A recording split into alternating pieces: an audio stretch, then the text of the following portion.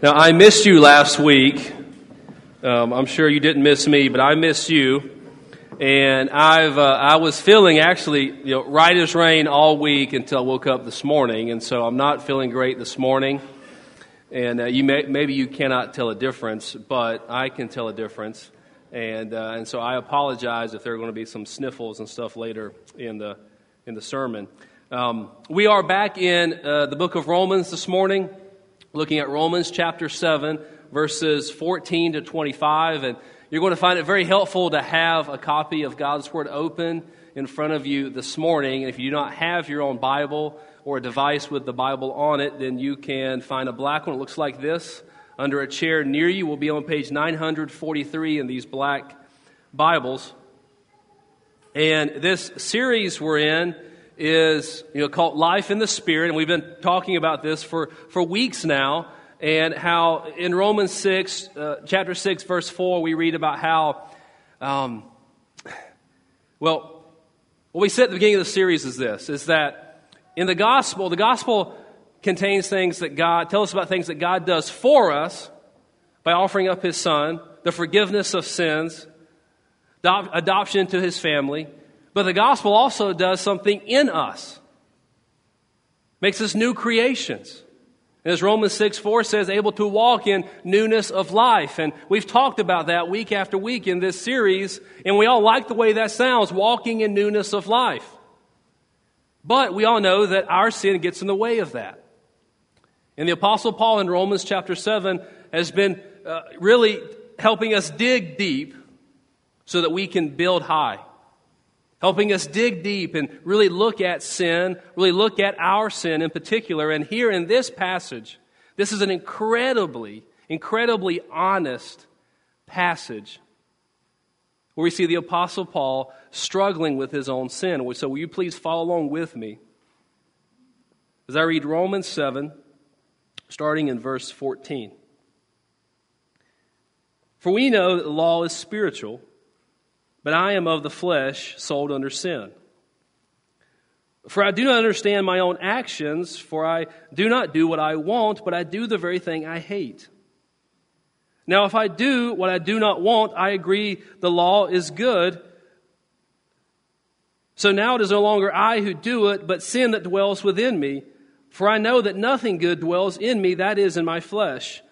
For I have the desire to do what is right, but not the ability to carry it out. For I do not do the good I want, but the evil I do not want is what I keep on doing. Now if I do not, make sure I get this right, if I do what I do not want, it's no longer I who do it, but sin that dwells within me. So I find it to be a law that when I want to do right, evil lies close at hand. For I delight in the law of God in my inner being, but I see in my members another law waging war against the law of my mind and making me captive to the law of sin that dwells in my members. Wretched man that I am, who will deliver me from this body of death? Thanks be to God through Jesus Christ our Lord. So then I myself serve the law of God with my mind, but with my flesh I serve the law of sin. Now, this passage it's hard to even read. And it's also one of the most debated passages. Lots of debate. Lots of really intelligent, well-meaning Christians, pastors, theologians who debate, about when is the Apostle Paul writing this? What period in his life is he describing? I mean, it's clear enough that this is autobiographical in nature. They're all first-person pronouns here, but when in his life is he describing in this passage? Well, I've heard three possibilities, and I think we should briefly think through these three possibilities. The first one is the time whenever Paul was a golfer. I mean, look at verse 15. For I do not understand my own actions, for I do not do what I want, but I do the very thing I hate. Right? Is that not a golfer describing his own swing? Right? Over and over again. But that's probably unlikely since golf was invented 1,400 years later in Scotland. Option 2 is that Paul's describing his life before he became a Christian. And so look at verse 14. For we know that the law is spiritual, but I am of the flesh, sold under sin. And so some well-meaning, very intelligent, godly people look at this and say that the Apostle Paul, confessing that he regularly and even compulsively sins, not only in verse 14, but throughout the whole passage, that he must be describing his life before he became a Christian. But I actually believe, I'm persuaded that option 3 is actually the most responsible and the most straightforward way of reading this passage. And that is that the Apostle Paul is describing his life as it is currently as he's writing the letter of Romans. That he's describing his life as a mature, growing Christian. He's describing his life as a leader in the church. He's describing his life as an apostle. And he's describing this ongoing, passionate struggle with sin. Now, if that's the case, then this passage says a lot to us about what it means to live the Christian life well. And so some of the evidence for why I believe that option 3 is the one to go with is that there is a change in the verb tenses. Earlier in this passage, in this chapter, in verses 7 to 13, we see past tense. And Paul is there describing what his life was like before he became a Christian. But then in verse 14, through the end of the chapter, all of the verb tenses are now present tense. All present tense. And so I believe that the most clear and simple and straightforward, natural way of reading this passage is that the Apostle Paul is describing his life now. Also, there's a change in situation. In verses 7 to 13, we looked at 3 weeks ago, that Paul talks about how sin killed him. How it killed him. But starting in verse 14, whenever the verb tenses become present, Paul's describing an ongoing struggle with sin. An ongoing struggle with sin. And he's clear that he refuses to give up. He refuses to surrender to sin. And friends, what I'll say is that I believe only a Christian could describe the struggle the way the Apostle Paul describes this struggle. That before I became a Christian, I would never describe my sin this way. I didn't even recognize most of my sin. And I surely wasn't passionate about it the way the Apostle Paul is. The last piece of evidence that I believe points to the Apostle Paul being a Christian at the time, describing his life as a Christian in this passage, is that he says he delights in God's law. If you look at verse 22, he says, "For I delight in the law of God in my inner being." You see, the Bible tells us that only true followers of Jesus delight in the law of God in their inner being, in their heart of hearts. Now, if you're here this morning, and surely there's some of you are in a room this size, if you're here this morning, you're not a follower of Jesus, I want you to know something. I mean this sincerely. I'm so glad you're here. And I would love to meet you. I'd love to meet you today. Don't think I'm too busy after the service. I would love to meet you, and I'd love to even briefly talk to you even about what I'm about to say in the next few minutes together. And I don't mean this to be offensive, but non-Christians do not delight in God's law. They delight in their own law. They look inside themselves to see what is true. What they believe seems right. What they believe makes sense to them. So I think whenever you consider all this evidence, and the most straightforward way of reading this passage is the Apostle Paul is describing what the maturing, growing Christian life is like in our struggle against sin. So since that's the case, I want us to look at this passage with 3 headings. First, I want us to see the Christian's condition. Second, I want us to see the Christian's conflict. And then finally, the Christian's cry. So the condition, the conflict, and the cry. So let's look at the condition. If you've been with us, or if you're familiar with Romans 6, you know that if you're a follower of Jesus, then your old self was crucified with him. And the wonderful and beautiful mystery of our union with Christ is that when Jesus died, we died with him. When he died for sin, we died too, sin's penalty and enslaving power. And we've been raised to walk in newness of life. This is what we read when we were in Romans 6 verses 6 and 7. We read, "We know that our old self was crucified with him in order that the body of sin might be brought to nothing, so that we would no longer be enslaved to sin. For one who has died has been set free from sin." But this doesn't mean that we're sinlessly perfect.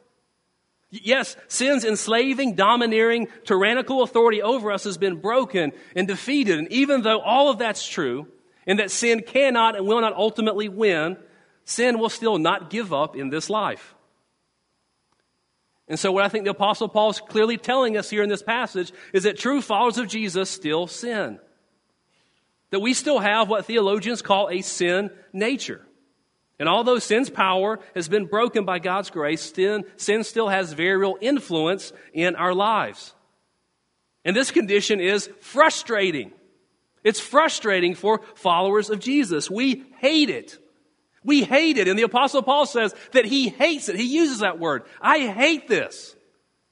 Because he knows what God wants him to do. He believes that God's word is absolutely true, that it's given to him in love for his good. He wants to obey it, but he can't. And so he hates this. And so no one, not even mature, growing, godly Christians, not even apostles, obey God's word perfectly without sin. And we see this in every verse in our passage except verse 22. So look with me at the passage. Look at verse 14. Paul says, I am of the flesh, sold under sin. In verse 15, I do not do what I want, but I do the very thing I hate. Verse 16, I do what I do not want. Verse 17, it's no longer I who do it, but sin that dwells within me. Verse 18, I know that nothing good dwells in me, for I have the desire to do what is right, but not the ability to carry it out. Verse 19, I do not do the good I want, but the evil I do not want is what I keep on doing. Verse 20, it's no longer I who do it, but sin that dwells within me. Verse 21, when I want to do right, evil lies close at hand. Verse 23, making me captive to the law of sin that dwells in my members. Verse 24, wretched man that I am, who will deliver me from this body of death? Verse 25, with my flesh I serve the law of sin. The followers of Jesus still sin. In fact, in 1 John chapter 1, verses 8 and 9, we read this. If followers of Jesus say we have no sin, we deceive ourselves and the truth is not in us. If we confess our sins, he's faithful and just to forgive us our sins and to cleanse us from all unrighteousness.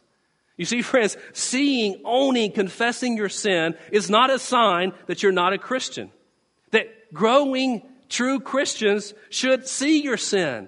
We should see it, and we should confess it, and we should cry out to God, to our loving and holy God, to give us the grace and the forgiveness that his Son Jesus has purchased for us with his life and his death and his resurrection. You see, friends, if we're going to fight well against our sin and we're going to walk in newness of life, then Paul tells us that we need to see our condition. If you're going to fight well against your sin, you can't pretend that you no longer sin. See, look again at verse 21. Paul says, so I find it to be a law. And here, that word law, it doesn't mean God's law. I find it to be a law. This is a truth. This is a principle. This is a reality, an inescapable reality.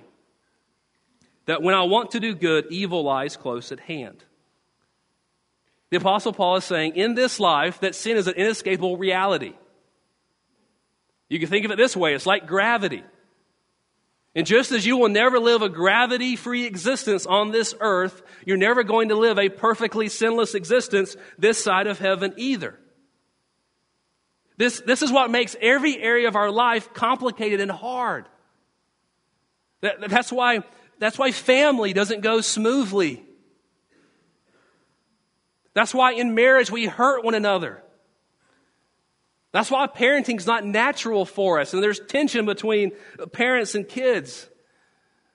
That's why we have workplace conflict. That's why the government fails us. That's why entertainment is corrupted. It's because sin is all around us and sin is in us.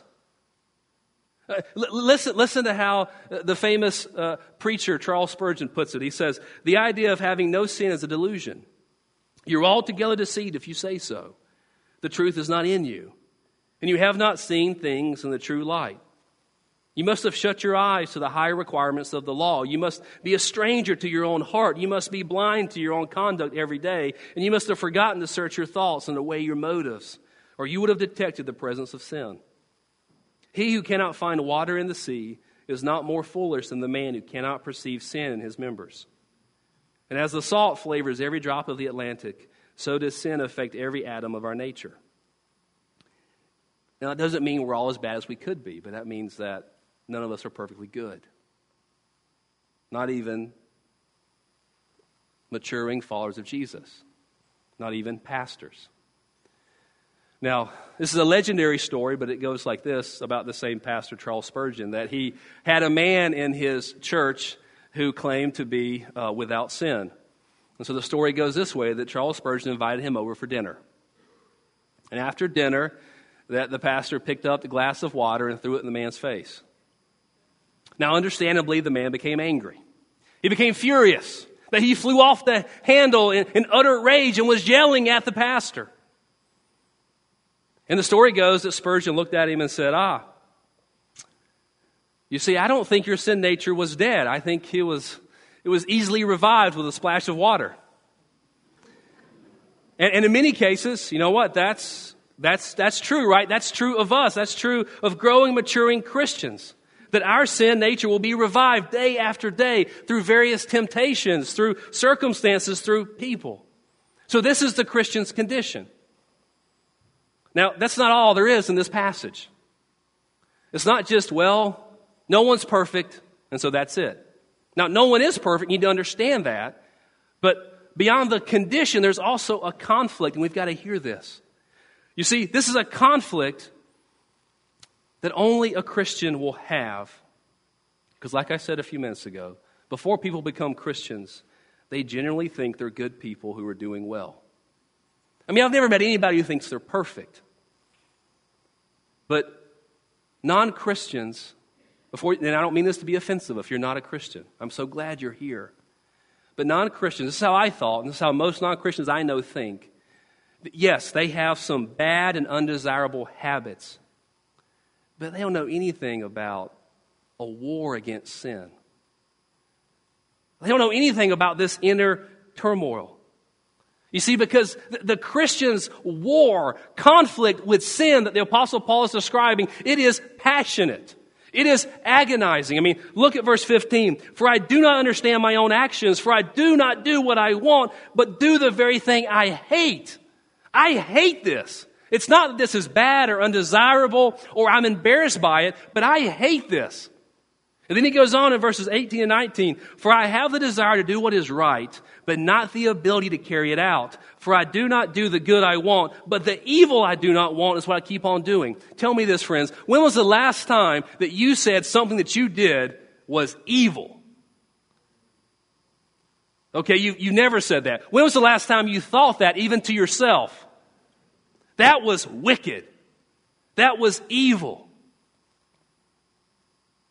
The Apostle Paul says, this is what the conflict is like for me. Look at verses 21 to 23. So I find it to be a law that when I want to do right, evil lies close at hand. For I delight in the law of God in my inner being, but I see in my members another law waging war against the law of my mind and making me captive, making me a prisoner. You see, friends, in every true, growing, maturing Christian's heart, there's a war. There's a war. There's a war between your wants and your will and your kingdom in a Christian's heart. And there's a war in between God's wants and His will and His kingdom.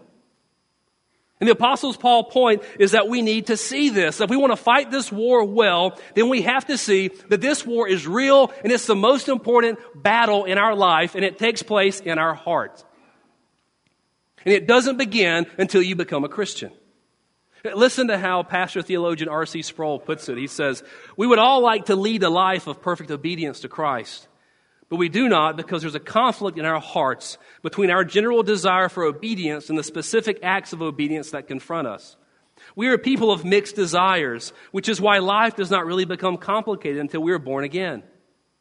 Life becomes complicated because we are involved in a war that penetrates the very deepest recesses of our souls and lasts until our glorification in heaven. This is the universal experience among Christians, and it's what the Apostle Paul is talking about. And so this conflict with sin in the believer's life, it should be agonizing. It should be painful. It should be frustrating. You should hate it. But at the same time, it should be comforting to you if you know what it feels like. It should be comforting to you. Because without it, you'd ask yourself, do I know this Jesus that I say that I know?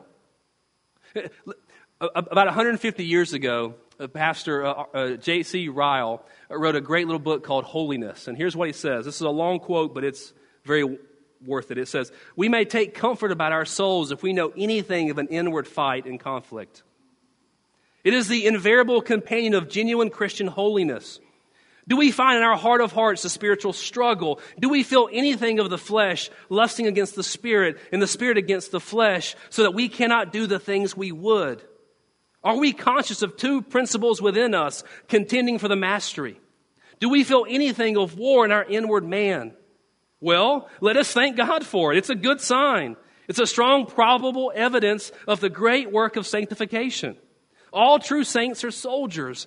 Anything is better than apathy, stagnation, deadness, and indifference. We are in a better state than many. The most part of so-called Christians have no feeling at all. I say again, let us take comfort. The child of God has two great marks about him, and of these two we have one. He may be known by his inward warfare as well as by his inward peace." Now let's be honest.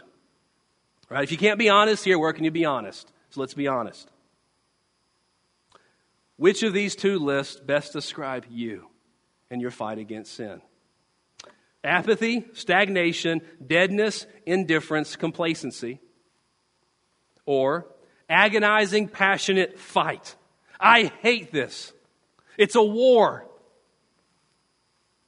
Maybe let's get very practical. What is that specific sin that you hate?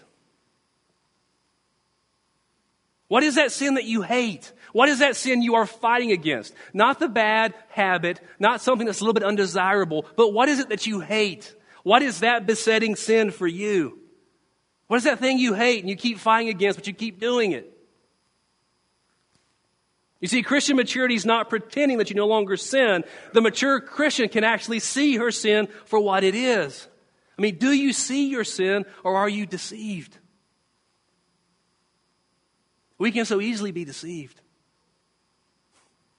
See, the sin of lust masquerades as a harmless secret pleasure. Nobody will know, nobody will get hurt. Listen here, please, to this one. The sin of the idol of beauty masquerades as a desire to be physically fit and healthy. The sin of theft masquerades for people like us in this room as helping myself to some perks of the job. Everyone does it. The sin of selfishness masquerades as standing up for myself and my rights.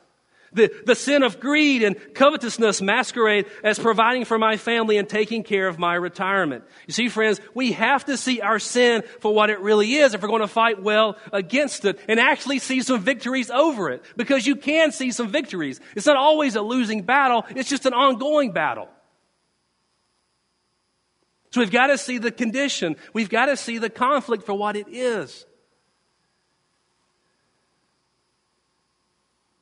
But so that you don't lose heart, I want you to see the cry. Look at verse 24. Remember, we're going to dig down low before we build up high. He cries out, "Wretched man that I am." When's the last time you cried that out? Maybe you shouldn't cry that out. People might think something. They might call somebody. Paul cries out in self-frustration and misery. You know why? Because he knows God's word. He knows it's absolutely true. He knows it's given to him in love for his good. He wants to obey it. But he sees his own inability to obey it perfectly. And he hates it. And so he cries out. He cries out in frustration. He cries out in desperation. He's not in any way complacent about his sin. See, he knows he's been forgiven. He knows that where sin abounds, grace abounds all the more. He knows that God's grace always trumps sin. He knows that if his sin's here, that God's grace is over here, that the scale always goes like this, that God's grace is always greater. He knows that, but guess what? He wants more. He wants to be rid of his sin. And so he cries out also in verse 24, "Who will deliver me from this body of death?" I want out. I want to be free from this altogether. Who will deliver me? But notice he knows the answer. And he knows the answer is not Paul. He knows the answer is not his own obedience. It's not trying hard to be better. Although this passage is very clear that he is trying so hard, that he's fighting, that he's struggling with all that's in him against this sin. He's applying effort. But he's not trusting in his own effort. What is his answer to his cry? Look at verse 25. Thanks be to God through Jesus Christ our Lord. He doesn't just say the answer is Jesus. He says thanks be to God through Jesus Christ our Lord. That he's thankful. He's thankful for that because of his faith in the gospel, his faith in Jesus, life, death, and resurrection, that he already has freedom from sin's penalty and from sin's enslaving power. And he's looking forward, and he's thankful that one day that he's going to be ultimately free from sin's very presence, once and for all. You see, the Christian's cry is one of both self-frustration with our sin and yet deep dependence on Jesus. That Paul is saying, I may be powerless against my sin nature, but the grace of Jesus is powerful and secure. Well, how secure is it? Well, here we're at the end of Romans 7. And because you guys won't stay for another sermon, we've got to stop. But next week we'll be in Romans 8. You know what Romans 8:1 says? How secure is it? There is therefore now no condemnation for those who are in Christ Jesus. Remember, we're digging down low to build up high. And where does this wretched man at the end of verse 7 go at the end of Romans chapter 8? In Romans 8, verse 37, we read, No, in all these things we are more than conquerors through him who loved us. For I am sure that neither death, nor life, nor angels, nor rulers, nor things present, nor things to come, nor powers, nor height, nor depth, nor anything else in all creation will be able to separate us from the love of God in Christ Jesus our Lord. That he goes from being the wretched man that I am to being more than a conqueror. And that's where we're going. We're digging down deep to see our sin for what it is so we can fight against it, and we're going to build up high because that's where we're going. And this is the struggle that the true follower of Jesus knows. Now, let me end this way. I want to share with you a letter that I received from one of you a couple weeks ago.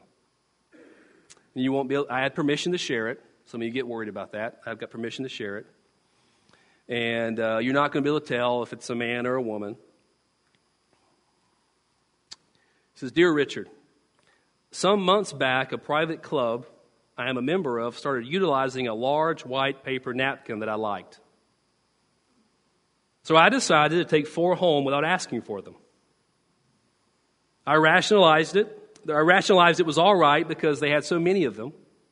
I mean, of course they did, right? They got plenty. Then when I would visit the club, I started taking 4 every time. Never more than 4. I decided 5 would be stealing.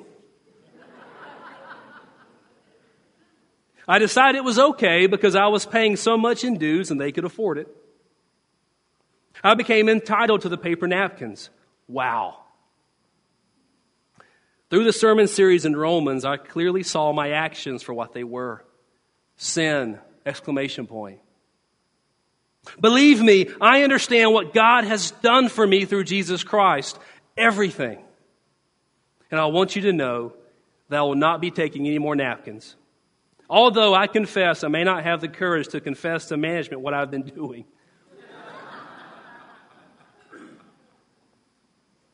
Friends, why do I share that with you? This is Romans 7. I saw what I was doing was sin, ! What a wretched man that I am. But the very next verse, believe me, I understand what God has done for me through Jesus Christ, everything. So this is a person who understands grace. But they also see their sin. And they understand grace. And they speak God's grace over themselves into their own hearts. And when it leads to, I'm not going to take any more napkins. I'm going to stop sinning. I'm going to stop this. Now, why is that the perfect way to end this sermon?